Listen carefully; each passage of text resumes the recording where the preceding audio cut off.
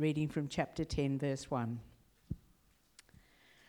For I do not want you to be ignorant of the fact, brothers, that our forefathers were all under the cloud, and that they all passed through the sea. They were all baptized into Moses in the cloud and in the sea. They all ate the same spiritual food and drank the same spiritual drink, for they drank from the spiritual rock that accompanied them, and that rock was Christ. Nevertheless, God was not pleased with most of them. Their bodies were scattered over the desert. Now these things occurred as examples, to keep us from setting our hearts on evil things as they did. Do not be idolaters, as some of them were. As it is written, the people sat down to eat and drink and got up to indulge in pagan revelry. We should not commit sexual immorality, as some of them did, and in one day 23,000 of them died. We should not test the Lord, as some of them did, and were killed by snakes. And do not grumble, as some of them did, and were killed by the destroying angel. These things happened to them as examples, and were written down as warnings for us, on whom the fulfillment of the ages has come. So if you think you are standing firm, be careful that you don't fall. No temptation has seized you except what is common to man, and God is faithful. He will not let you be tempted beyond what you can bear. But when you are tempted, he will also provide a way out, so that you can stand up under it. Therefore, my dear friends, flee from idolatry. I speak to sensible people. Judge for yourselves what I say. Is not the cup of thanksgiving, for which we give thanks, a participation in the blood of Christ? And is not the bread that we break a participation in the body of Christ? Because there is one loaf, we who are many are one body, for we all partake of the one loaf. Consider the people of Israel. Do not those who eat the sacrifices participate in the altar?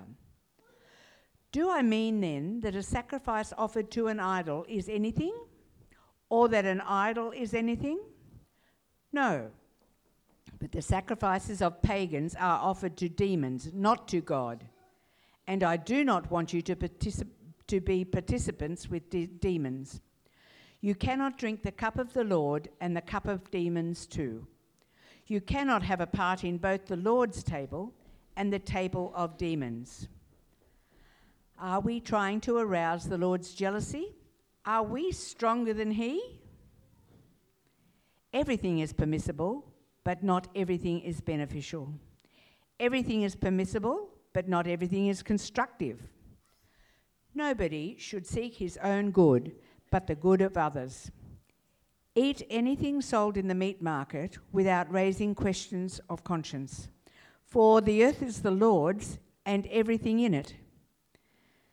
If some unbeliever invites you to a meal and you want to go, eat whatever is put before you without raising questions of conscience. But if anyone says to you, "This has been offered in sacrifice," then do not eat it, both for the sake of the man who told you and for conscience sake. The other man's conscience, I mean, not yours.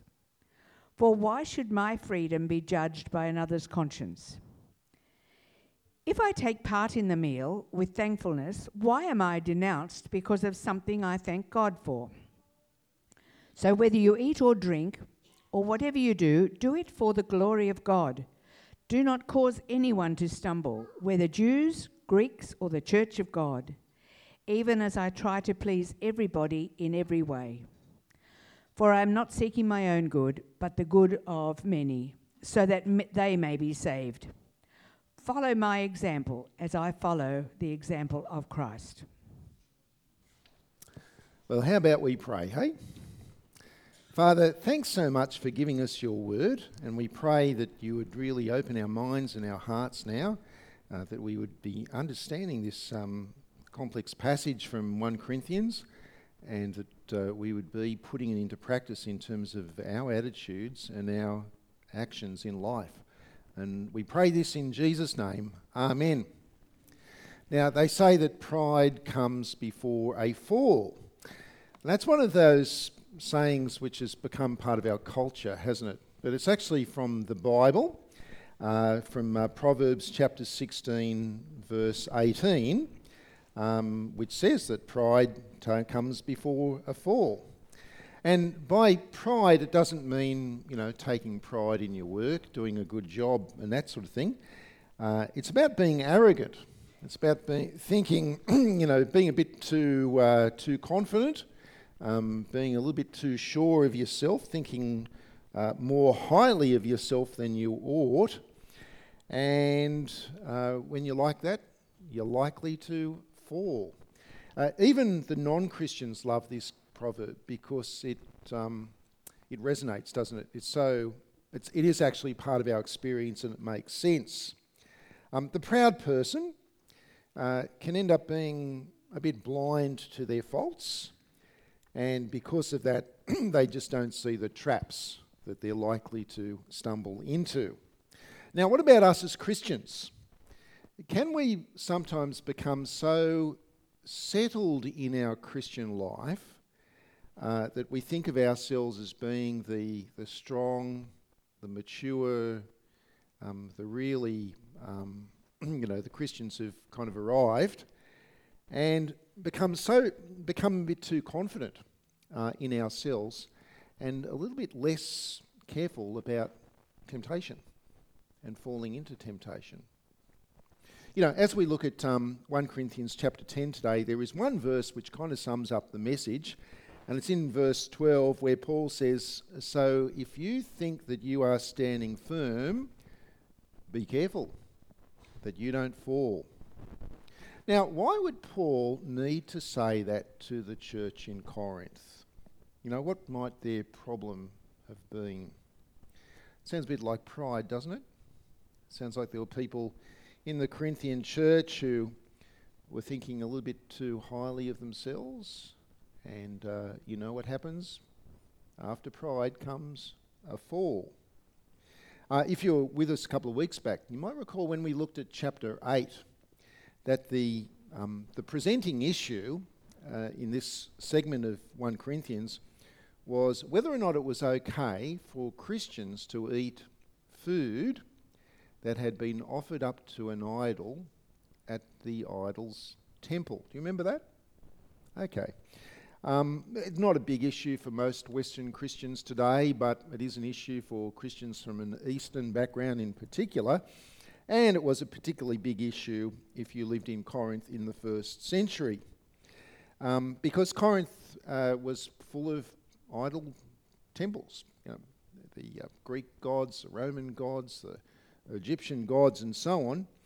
And when they offered up meat as sacrifices at the temples, that would be often followed by a feast where you'd actually eat a lot of the meat that would have been offered up to the idol. And some of the meat that wasn't eaten at the feast would then be sent to the butchers.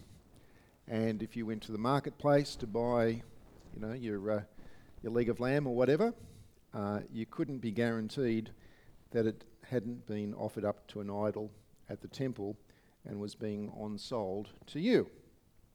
So, here's the question. Are Christians free to eat this food? Or would that constitute idol worship? Now, the so-called stronger Christians in the Corinthian church, you might remember, they had an answer to that, didn't they? And their answer was, yep, it's fine. You can eat the food because idols, they are just blocks of wood or blocks of stone.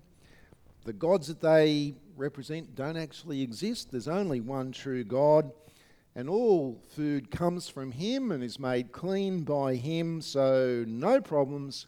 Christians are free to eat food that's been offered up to idols. So, were they right about that? Or were they wrong? Well, yeah, they were right. Their knowledge of those issues was correct. Their logic was correct. Christians are free to eat such food, but is it always right to use that freedom? Can sometimes the use of that freedom be wrong? Has their knowledge so puffed them up that it could actually lead them to a fall? Now, that's the issue. And if you open up your Bibles at 1 Corinthians chapter 10, in verses 1 through to 11, Paul says, well, guys, let me remind you of the example of Israel in the Old Testament. I'm going to read to you the first 4 verses of 1 Corinthians 10, where Paul says, "For I do not want you to be ignorant of the fact, brothers, that our forefathers were all under the cloud, and they all passed through the sea. They were all baptized into Moses in the cloud and in the sea. They all ate the same spiritual food and drank the same spiritual drink, for they drank from the spiritual rock that accompanied them, and that rock was Christ." Right, so which Old Testament generation is he talking about here, folks? This is the Exodus generation, isn't it? These were the guys. I mean, there was no greater demonstration of God's power in the Old Testament than that which these guys had not only witnessed, that they had been a part of. I mean, God, they're fleeing from the Egyptians. They get to the Red Sea. God parts the sea. They cross through over the Red Sea without getting particularly wet. And then they look behind and the Egyptians are all drowning as the sea closed. I mean, what an amazing miracle. What an amazing demonstration of God's power. And then when they got to the other side, it's desert. In verse 2, they were guided by a cloud through the desert. And in verses 3 to 4, they didn't die of starvation or thirst, did they? No, God miraculously provided the manna in the desert, the bread that just appeared on the ground. He miraculously supplied the quail, and they weren't without water either. A rock split open, and water came gushing out, and God provided for them food and water through their whole time in the desert. And so of all people, it was that generation who had absolute reason to be confident in God, to put their trust in Him and to never ever doubt Him and to simply do what God says. Do you agree? They had it. This was the demonstration of God's power and of God's love. But look at what happened to them. What happened to them was sin and judgment. Have a look at verse 5. Verse 5, "Nevertheless, God was not pleased with most of them. Their bodies were scattered over the desert." Now, these things occurred as examples to keep us from setting our hearts on evil things as they did. "Do not be idolaters as some of them were. As it is written, the people sat down to eat and drink and got up to indulge in pagan revelry. We should not commit sexual immorality as some of them did, and in one day 23,000 of them died. We should not test the Lord as some of them did, and were killed by snakes. And do not grumble as some of them did, and were killed by the destroying angel." This is not great news, is it? In verse 5, despite everything that God had done for them in bringing them over the Red Sea, God took them to the Jordan River. All they needed to do was cross over the Jordan River to get into the Promised Land. They sent spies over. The spies came back and said, look, it's really fertile, but the people there are pretty big and strong and don't do it. Except two spies. One was Joshua, the other one was Caleb, right? And so they'd already seen what God had done, and yet they were not prepared to trust him the next step of the way. And it was as a result of that they wandered around in the wilderness for 40 years. And as it says there in verse 5, that their bodies, the bodies of that generation, were scattered over the desert because they would never enter into God's rest except for Caleb and Joshua. And so Paul's raising that particular act of ungodliness. And then in verses 6 through to 10, he strings together 4 more examples of how that Exodus generation sinned and were punished by God. The first one, remember when Moses went up to Mount Sinai and God was giving him the 10 Commandments, Israel was camped, they were at base camp, and Moses was up there for a bit longer than they anticipated. They lost patience and they decided to take things into their own hands, didn't they? What did they do? They melted down their gold and they formed it into a golden calf, and they bowed down worshipping that golden calf, saying, these are the gods who brought you out of Egypt. And not only did they bow to the golden calf idol, but we're told in Exodus 32 that they then went ahead and held a festival to the Lord Yahweh. So they're worshipping an idol, and they're trying to worship Yahweh as well. That's having a bet both ways, isn't it? Absolute compromise that they were indulging in. And Paul makes a point of the fact of their indulgence, that they ate, they drank, and they revelled. They enjoyed themselves. In verse 7, Paul says, do not be idolaters as they were.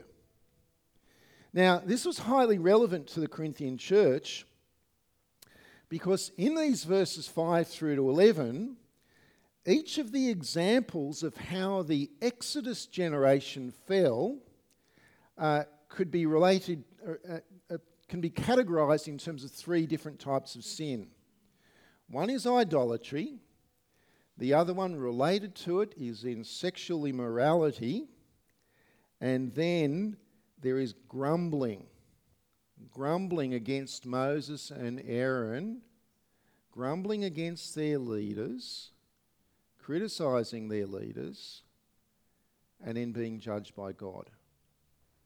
Sounds a bit like Corinth, doesn't it? The idolatry, the sexual immorality that was going on in that church, and the way that they were judging their preachers, particularly Paul. Now, did you notice, and the point is that the fact that God punished them is scary, because this is the generation who had witnessed and experienced the Red Sea crossing.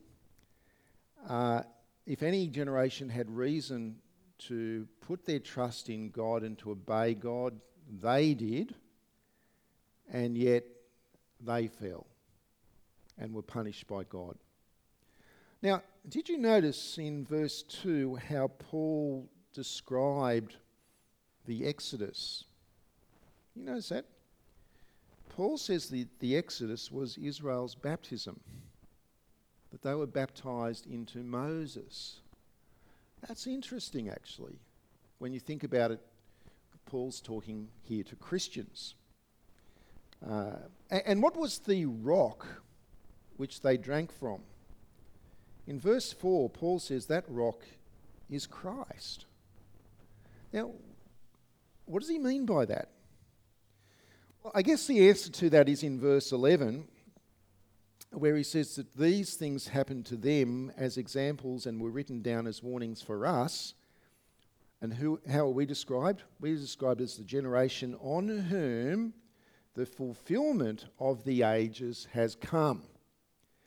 That is, Israel's experience of being saved and cared for by God is actually a pointer to our experience. The experience of those of us who've put our trust in Christ, who've been washed of our sins, we've been baptized by his blood, saved from slavery to sin, just like Israel crossing over the Red Sea.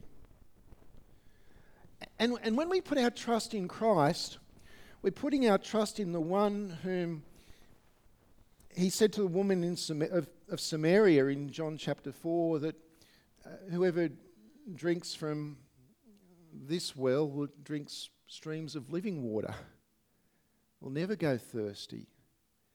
Because when we drink of Christ, when we put our trust in Christ, we will never die. We have life eternal. That is our experience. And so their experience is a pointer to who we are in Jesus. We are the generation who has experienced the fulfillment of the ages. So their salvation was actually a lesser salvation than ours in that sense. We have every reason to be confident in our relationship with God. But what does the proverb say? Pride comes before a fall. Israel had experienced those miraculous Exodus, the miracle of the Exodus, and yet they ended up worshipping idols, indulging in sexual immorality, and running down their leaders. That's a warning for us because it's not beyond you or I to do the same thing. We can become idolaters. We can become so established in the Christian life that we don't recognise the idols that are likely to warm our hearts. An idol is anything in our lives that takes the place that rightfully belongs to the Lord. We may not bow down to blocks of wood or blocks of stone, but maybe bricks and mortar, steel and rubber, material things, relationships. Anything which can occupy that space in our hearts which actually belongs to God. Now, how is this relevant to the issue of food offered up to idols and the freedom that the Christians in Corinth had to eat such food? Well, in verses 12 through to 22, Paul is actually concerned for these stronger Christians. Sure, they did have the freedom to eat food that someone else has offered up to an idol, but were they always right in the way that they did that? For how were they using this freedom?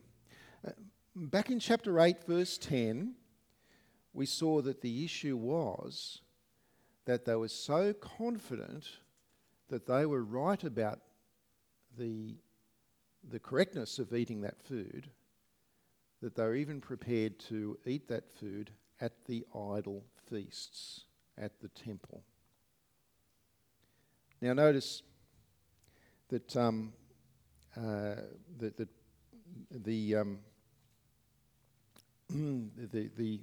pride that's involved in that, the arrogance in terms of them thinking that they know what is right in that situation. It's absolutely true that the idol is just a block of wood and a block of stone, and the God it represents doesn't exist. But Satan does exist. Verse 18, he says to these people, "Consider the people of Israel. Do not those who eat the sacrifices participate in the altar?" Do I mean that a sacrifice offered to an idol is anything, or that an idol is anything? No. But the sacrifices of pagans are offered to demons, not to God. And I do not want you to be participants with demons. You cannot drink the cup of the Lord and the cup of demons too. You cannot have a part in both the Lord's table and the table of demons. Pride comes before a fall. They knew that they were free to eat this food, but in their pride they didn't see the trap. They are just like those Israelites they're bowing down to a golden calf on the one hand, and then they're having a festival to the Lord, in the next day, or even the same day. These, mature Christians in Corinth, they're eating at the pagan temple feasts, and then they're going and sharing in the Lord's Supper, which we'll look at in 2 weeks' time. You can't do that. That's idolatry. Paul is quite clear. Verse 22. Are you trying to arouse the Lord's jealousy? Are we stronger than he? You can't live a double life in that regard. Now, you can imagine, people in the Corinthian church meeting together. This letter is being read to them. Must have been a long church service when they read this letter to the congregation, I might add. You can imagine that they're the average Christian sitting there thinking themselves, gee, this is really hard, Paul, what you're saying. I mean, I'm trying to live a faithful Christian life, but in Corinth, man, this place is just rife with idol worship, and it's just infused the culture, and it's really hard not to rub up against it. It's really hard sometimes not to slip up and to compromise. And Christians from Eastern backgrounds today face this all the time. It's really hard to separate the false worship from the actual culture that you're living in. And to that person, Paul offers words of comfort in verse 13. He says, no temptation has seized you except what is common to man. So don't feel that you're alone in this, right? And God is faithful. He will not let you be tempted beyond what you can bear. But when you are tempted, he will also provide a way out so that you can stand up under it. There will be ways of not indulging in the idol worship, even, when you don't want to. God will provide ways for you not to do that. Sometimes you just got to apply your brain and think about, well, how can I, so Eastern Christians today, where the family wants them to go to the temple to offer up sacrifices to the ancestors, and to not do so would be very dishonouring to the family. Well, there may be other ways that you can honour the family and bring honour to the ancestors that doesn't compromise, that doesn't involve false worship. Think those things through. And I guess it's the same for us in other situations of life where, like in the workplace when the boss asks you to do something which you know is wrong. Think about it. Is there another way of achieving the end goal that doesn't involve sin that you can talk to the boss about and maybe, change his or her mind on that? Ultimately, sometimes it's a matter of you just do the right thing and you entrust yourself to the Lord, even though it might be costly for you to do so, because the Lord will always look after you in his way. Nobody is ever forced to sin. Sin is always a choice, and there is always the option of saying no, and just entrusting the outcome of that to God. The problem in Corinth was that it was sometimes difficult to buy meat at the butchers which had not been offered to an idol. That might be the only meat that's available to you. So in verses 25 to 30, Paul says that's okay. When you go to the butcher, just don't ask the question. Don't raise matters of conscience. Don't ask if it's been offered to an idol. Just buy it, eat it, enjoy it, and give thanks for it. In verse 27, though, he raises another possible problem, and I want to read this for you. Verse 27, he says, well, if some unbeliever invites you to a meal and you want to go, eat whatever is put before you without raising questions of conscience. So it's okay to go to that dinner. Just don't ask the question. Just eat, enjoy, and give thanks. But if at the dinner anyone says to you, this meat has been offered up in sacrifice, then do not eat it. Both for the sake of the man who told you and for conscience sake, the other man's conscience, I mean, not yours. For why should my freedom be judged by another's conscience? If I take part in the meal with thankfulness, why am I denounced because of something I thank God for? So, there's the situation. You're sitting at the table. You're about to grab some meat that's on the platter in front of you. When the non-Christian guest sitting next to you taps you on the shoulder and says, oh, by the way, that particular meat there, that was offered up to an idol. Now, why would the non-Christian point this out to you? Why do you think they would do that? Maybe they're actually trying to be helpful to you. They know that you're a Christian, and they think, and it's understandable, they think that as a Christian you would probably not want to eat food offered to an idol, even at someone else's home when you're having dinner. Now, as we've seen, they would be wrong in thinking that, but that's what they think. And so if you then go ahead and eat it, then that man might conclude all Christians are okay about idol worship.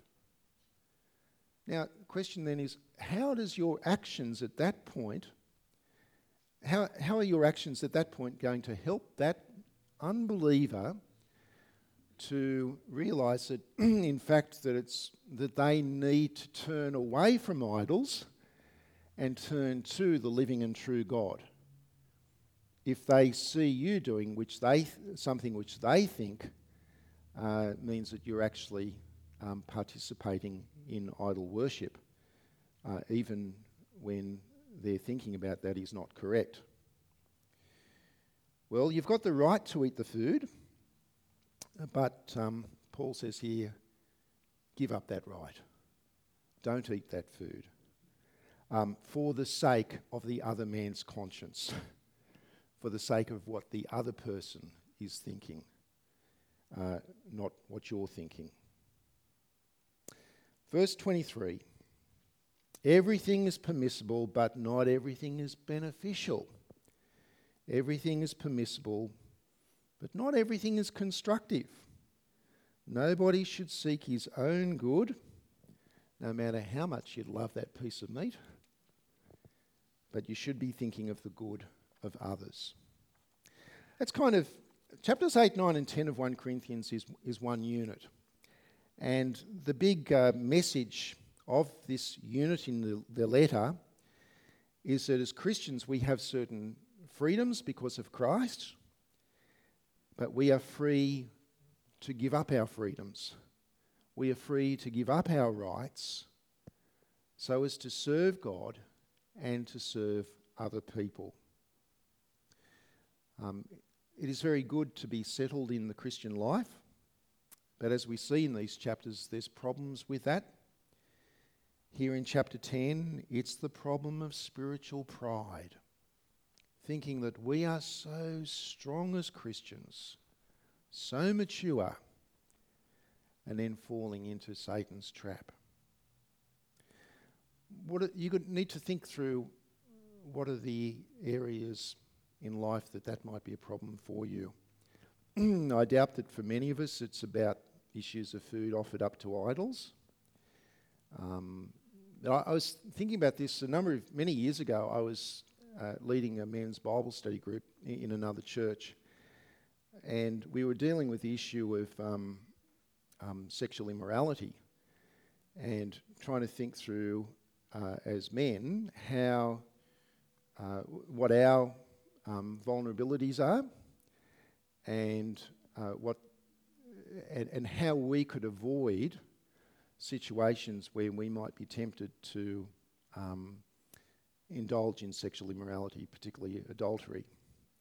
And so we were thinking through issues such as how we relate to women who are not our wives, what kind of boundaries and barriers that we set up so as to protect our relationship with our wife. And one of the guys in the group thought it wasn't relevant to him. He said, look, I don't have a problem with any of this. I've been a Christian all my life, and love the Lord, and I love my wife, and this is not relevant to me. I would never commit adultery. Now, they were not his famous last words. He didn't commit adultery. He actually died of cancer not long after that, which is sad. But that's the kind of attitude that we've got to be wary of, isn't it? That, I am so mature that I don't have to think about the pitfalls and the traps. Friends, the mature Christians in Corinth thought, we're so mature, we would never slide into idolatry. And then they end up eating food at a pagan temple. And as Paul says, you're actually involving demons at that point. Pride comes before a fall. The second problem with being settled in the Christian life is what we saw last week. That we know our spiritual freedoms in Christ and what our rights are, and we end up standing up for our rights and our preferences when we should be giving up our rights and our preferences for the sake of others. In the case we looked at last week, so that others might be able to hear the gospel, that we would give up the things that we enjoy for the sake of entering into their world, to become all things to all men, so as to win some. Take a look at how Paul concludes our passage today. He says in chapter 10, verse 33, "For I am not seeking my own good, but the good of many, so that they may be saved. Follow my example, as I follow the example of Christ." So what about us? Are we willing to follow the example of Christ? Who, as we sung in the song early on, he gave up the air of heaven to breathe the dust of earth and then to die on a cross for us. Are we willing to be like that towards other people, that they might come to know Jesus, and for other Christians, that they might not be tempted to fall into sin? Let's pray. Father, we want to thank you again for the example of Christ and the example of Paul. Father, we want to pray for ourselves that we would be not proud people, but that we would recognise our vulnerabilities, that we'd be careful not to fall into sin. And Father, we pray that we would be people who are so passionate about the gospel that we would be willing to sacrifice many things in our life for the sake of others, that they would come to know Jesus. Father, we pray this in his name. Amen.